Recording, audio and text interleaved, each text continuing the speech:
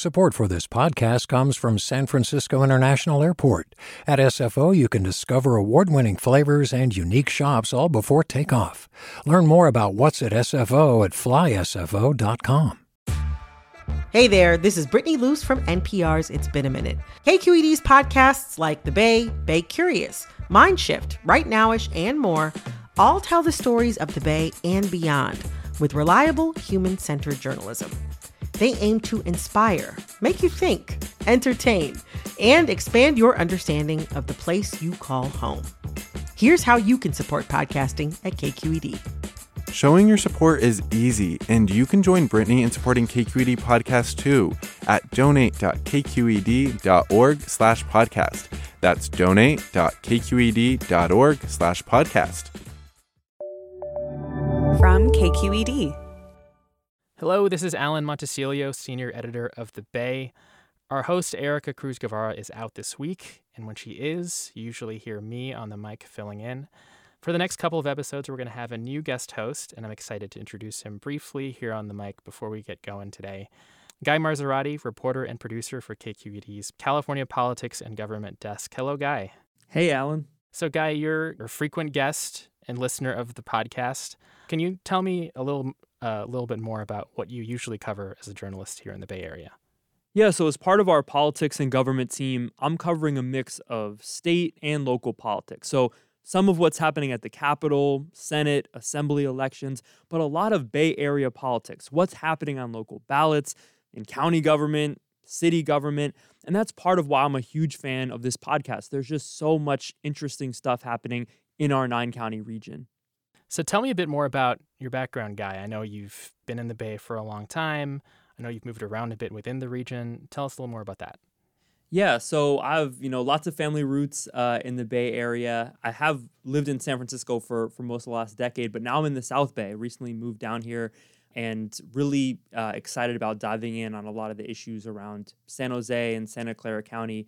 And thought I would be coming down to a really mild winter, but that got blown up immediately. It is really has been really cold down here this winter, as you've experienced in San Francisco. So maybe next year. Yeah, what happened to the microclimate? Okay, so this is not a sports podcast, but I know you're a big Warriors fan. In one word, describe how you're feeling about the Golden State Warriors right now. Trepidatious. That's a great word. That's a real NPR word, too. Well, Guy, we're excited to have you on the team this week and hear you on the podcast. Thanks again for hosting. Thanks, Alan.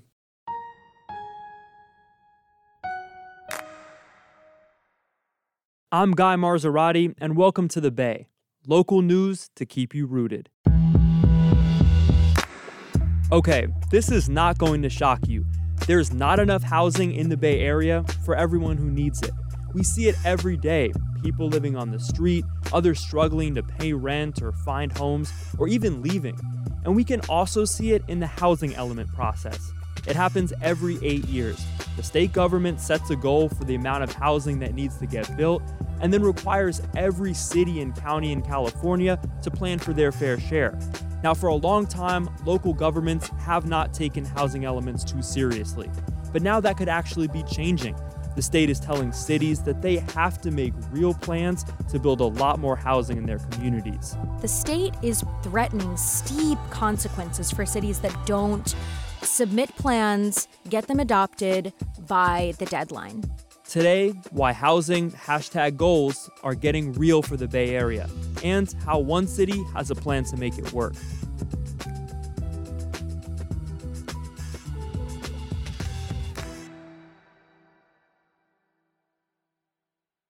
So, Oddity, every city and county in the Bay Area has to submit these plans to pave the way for more housing.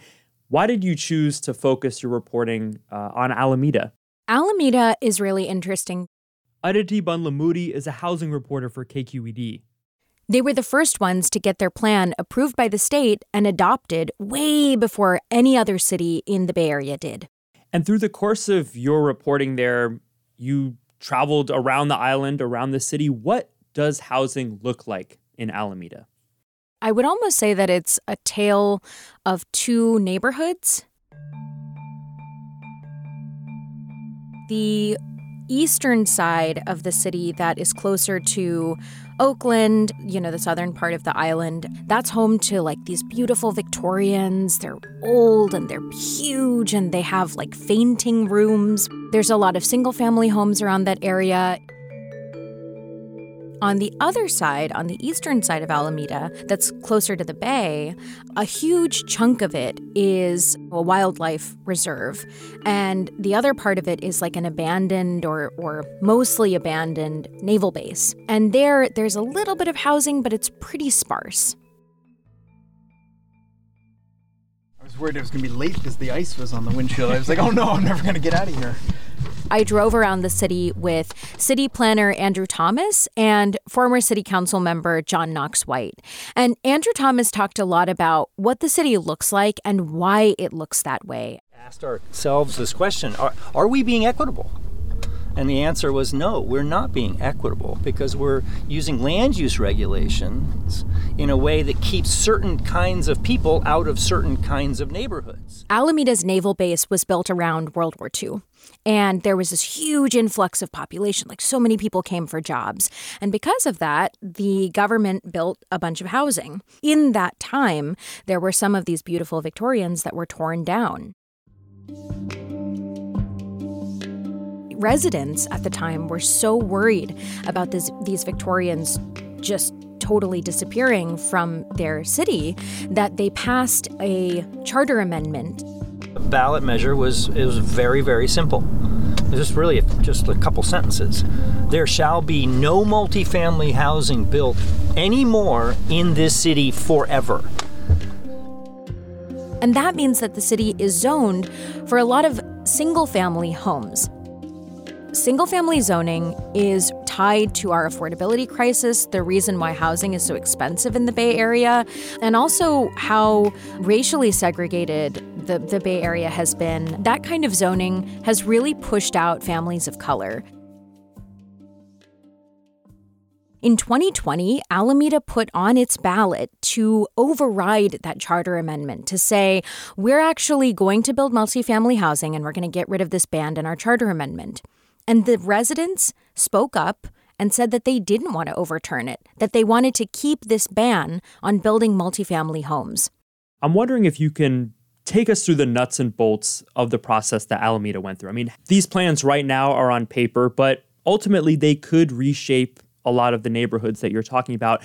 So I imagine there are a lot of residents who might not be looking forward to change. People are really, really concerned. The process that Alameda went through to get this whole thing done took a really, really long time. It took years of city council meetings, of public comment meetings where people were angry and yelling things at the city planners. And I mean, it was really, really tense because people don't want to see their neighborhoods change. Housing is a really personal issue. It's the whole package. It's not super dense. There are places to park.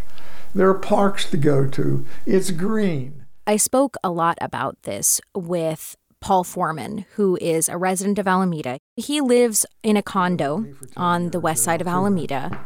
And then I moved here in 1990, and I went to work just full-time actually for Community Alliance for Special Education. He lives right across the street from this beautiful Victorian, and he is happy with where he is, and he really doesn't want to see that change. And now the city's just going to come along and just completely change the character or do things that will put at risk the character of the neighborhood. And I hate to use the word character because, that's racist. And this is a very diverse community. People want to accuse me of being a NIMBY or whatever. I'm not a NIMBY. So given all that, how did Alameda get this housing element to the finish line before any other city in the Bay?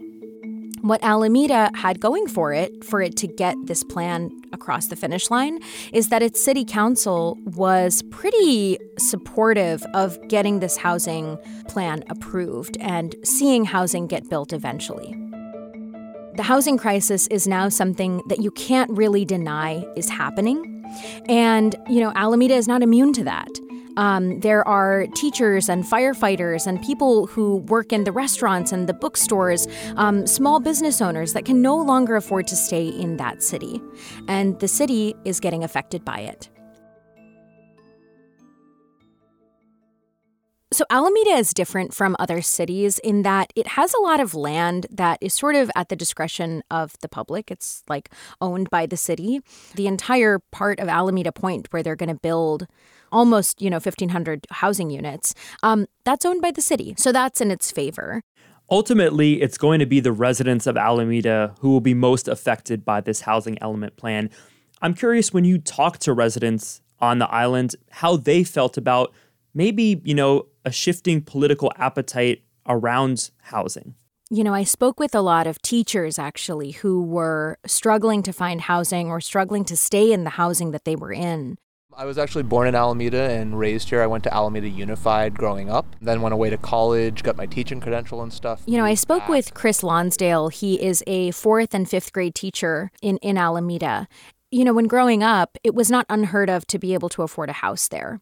But now it's impossible to get a house there. Knowing what they paid for it back in the mid-'80s kind of thing, and now looking at it where it was like a working class house back in the 80s, and now you need like a tech executive salary to be able to afford. He is getting to a point in his life where he doesn't want to live with roommates anymore. He's tired of living with his parents, who he lives with now because that's the only affordable housing that he can find. The amount of housing built over my lifetime in Alameda is pretty much like non-existent, it seems like. And he feels like if he can't find housing in Alameda, the place that he's grown up, the place where his family lives, where he knows everyone, he's going to have to move away. And that's really, really sad for him. I had looked at moving out of state and other places, but the amount of money you lose, the connections that you're losing, the rebuilding your whole life basically in another place from scratch, at this point in my life, I'm not really trying to do that kind of thing. Coming up, the city of Alameda's housing plans and how the state is trying to force the rest of the Bay to build more housing too. Stay with us.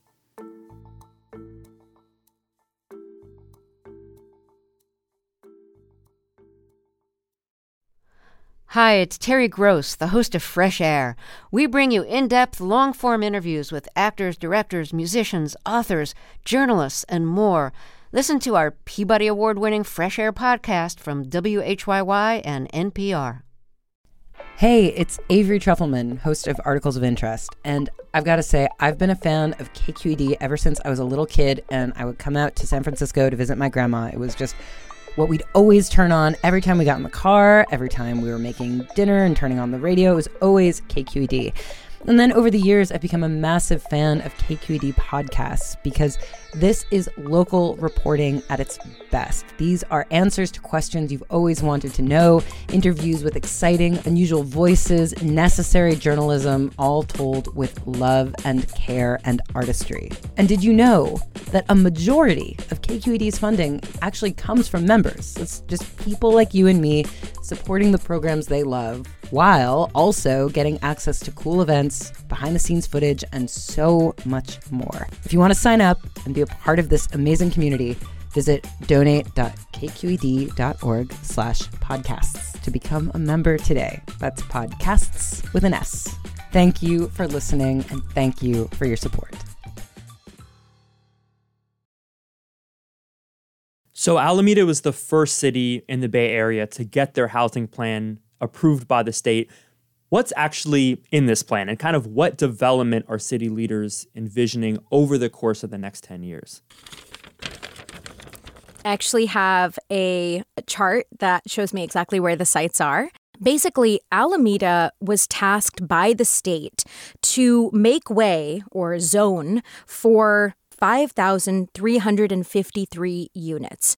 And those units have to be spread all over the city. They can't really be concentrated to one area or another area.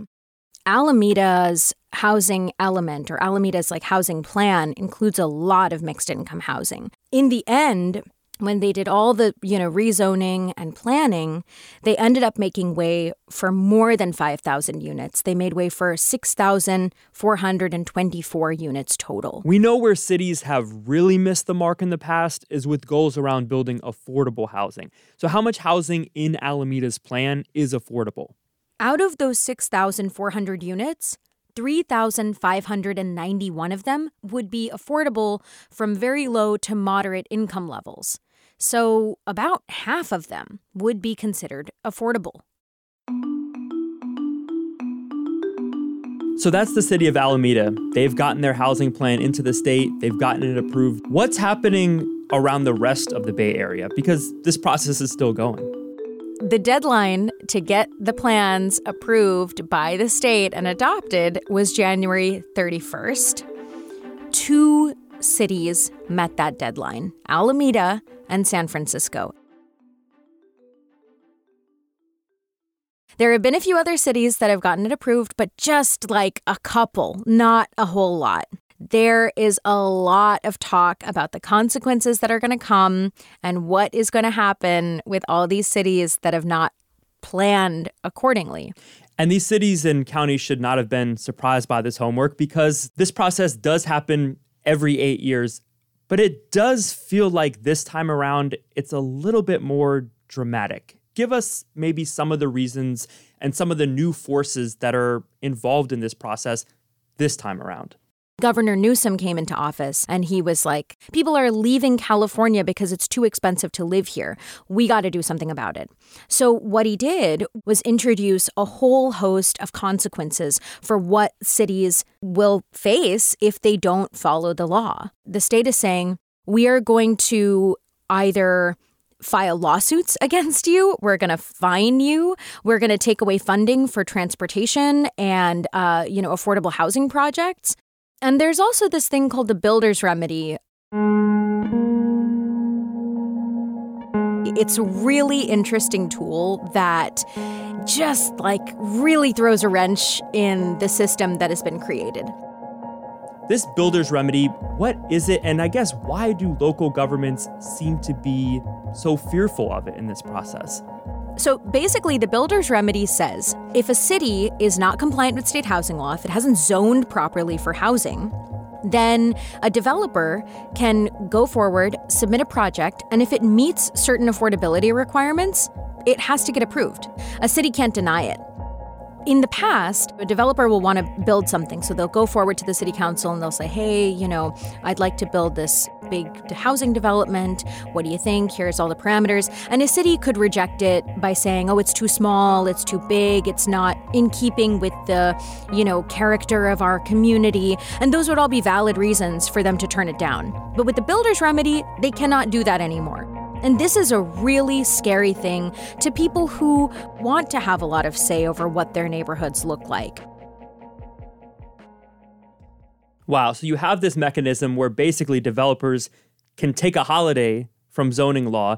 How likely, though, is it in your conversations with developers that they will actually pursue this process around the Bay Area? It's super likely.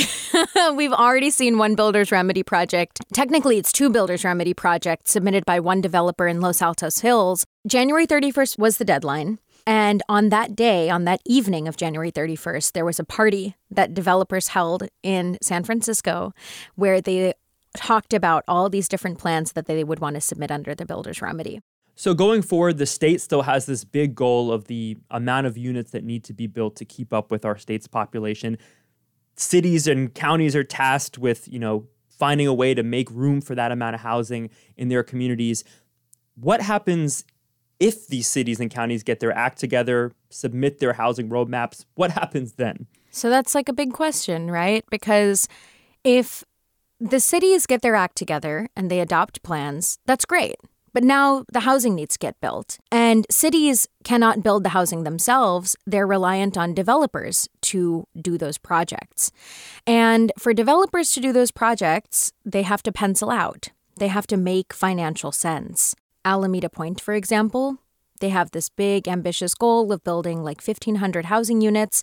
Alameda has been trying to redevelop Alameda Point for years. And the developer has come back and said, it's too expensive, we need to cut this, we need to cut that. These are the very realistic market forces that are at play. You know, the hard work of getting the plan approved was difficult, but they achieved it. Now they have to find out how to actually build it. And that is a question that we don't actually have an answer to yet. All right, Oddity, thank you so much. Thanks for having me. That was KQED housing reporter Aditi Bandlamudi. This episode was cut down and edited by producer Maria Esquinca. Senior editor Alan Montesilio scored it and added the tape. Our intern is Jalen Herdman. The Bay is a production of KQED in San Francisco. I'm Guy Marzorati, in for Erica Cruz Guevara. Have a good one.